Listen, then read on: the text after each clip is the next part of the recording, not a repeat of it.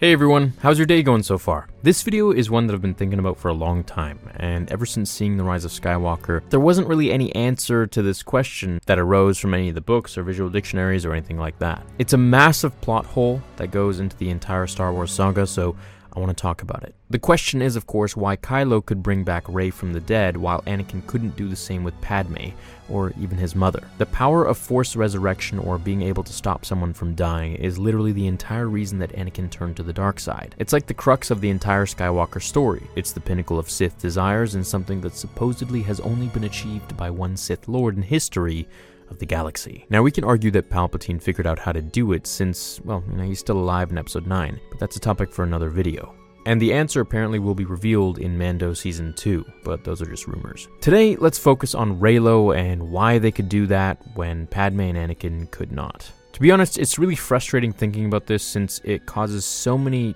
inconsistencies with the prequel trilogies and original trilogies to just revive someone from the dead. Obi-Wan and Qui-Gon, Anakin Padme, Anakin his mother, heck, even Evan Peel in the Clone Wars. When Anakin sees a vision of Padme dying in childbirth, he takes that vision at face value. If he doesn't learn to use the Force to stop her from dying, then her death is inevitable. Anakin never even stops to think of why she was going to die.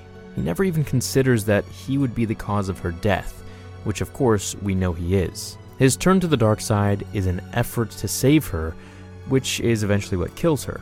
And as far as we know, neither Anakin nor Vader ever learned how to stop someone from dying or bring anyone back from the dead. So how does Kylo do it in The Rise of Skywalker? After Rey defeats Palpatine, she's so drained of Force energy that she collapses and dies. She essentially sacrifices herself for the good of the galaxy, performing a selfless act for the benefit of others. Her life gives life to others, which is pure light side with not an ounce of selfishness or hatred, which were hallmarks of the Sith. By the time Kylo gets to her side, she's dead with no hope of resuscitation through conventional medical means. He must reach down deep inside the light side within him and transfer all of his Force energy into her to bring her back to life. Shockingly, it's successful. Now, Anakin's Force ghost must have died again when he saw that happen, because he was probably pretty upset. She's like, well, it's just this easy? What the heck? Rey and Kylo kiss, and then Kylo dies himself, having given Rey his very own life essence to allow her to live. Now, while I believe this causes a lot of inconsistencies, I don't want to just nag and whine about it.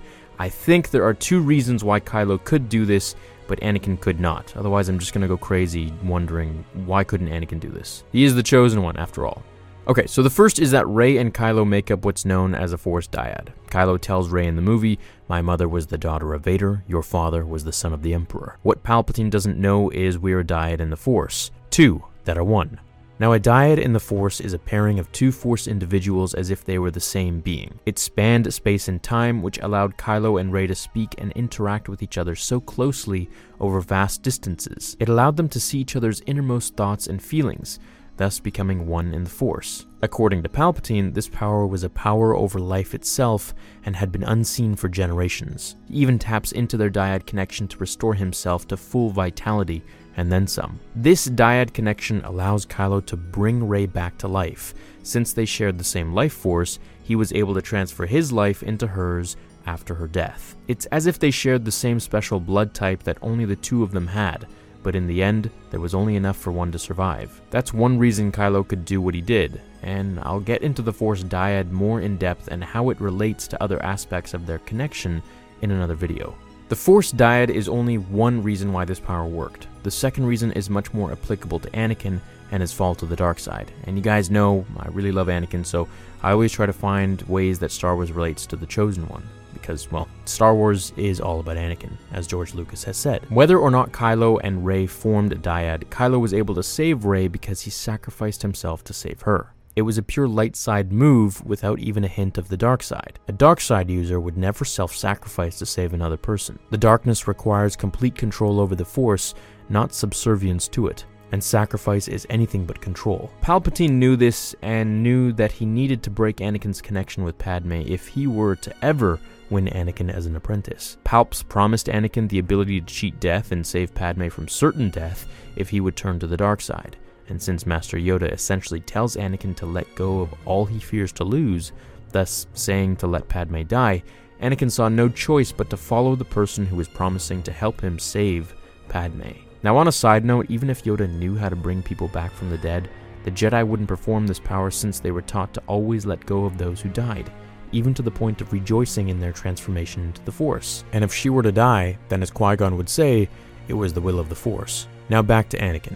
What he didn't realize is that by turning to the dark side, he was sealing Padme's death. If he had stayed with the light, he wouldn't have killed younglings. He wouldn't have brought the destruction of the Jedi or have done anything else that drives a wedge between him and Padme that led to her death. It's no secret that by turning to the dark side in an effort to save his wife, Anakin inadvertently kills what's precious to him. And most importantly, his turn to the dark side removes any ability he would have to sacrifice himself for her. Let's assume for a moment that she's about to die and Anakin is with her, except he's now a Sith Lord.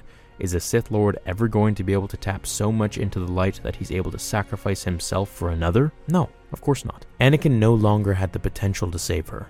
Even if he wanted to sacrifice himself for her, he was so cut off from the light side that he no longer had the potential. Force heal was not in his cards anymore. While Annie thought he still loved her, he reveled in the dark side for himself. He straight up tells her that he loves his new powers. Would he have sacrificed his new powers to save Padme? He doesn't even do it when given the chance. When Padme tries to get him to leave everything behind with her, he rejects her idea and lusts for more power. Palpatine was brilliant with this. Not only does he make Anakin cause Padme's death, but Palpatine also makes it impossible for Anakin to save her by taking away his selflessness and any vestiges of his light. He kills two birds with one stone. Either way, Palpatine wins. Plus, let's state the obvious one here. If Anakin had sacrificed himself to save Padme, then he wouldn't be around anymore, so we can easily see why that's not the best option. So in the end, the reason that Kylo can save Rey, I think, in my theory, helps me sleep at night, is because of the selflessness and sacrifice of self,